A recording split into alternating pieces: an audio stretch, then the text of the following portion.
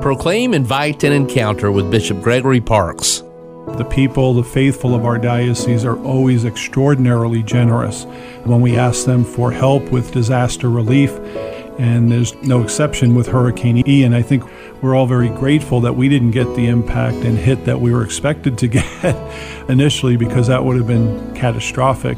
Unfortunately, the Diocese of Venice to our south, and specifically in the Fort Myers Beach, Sanibel Island area, got hit very hard. Our Catholic Charities is working with their Catholic Charities to see how we can assist.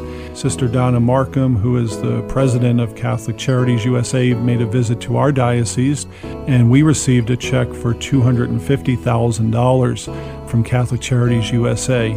And that was very generous. It was very welcome, because even though we didn't get the brunt of the storm, we still had effects and we still had damage. In fact, both of our homeless shelters, Pinellas Hope as well as Tampa Hope, sustained damage and loss. For podcasts and social media accounts, visit bishopparkes.org.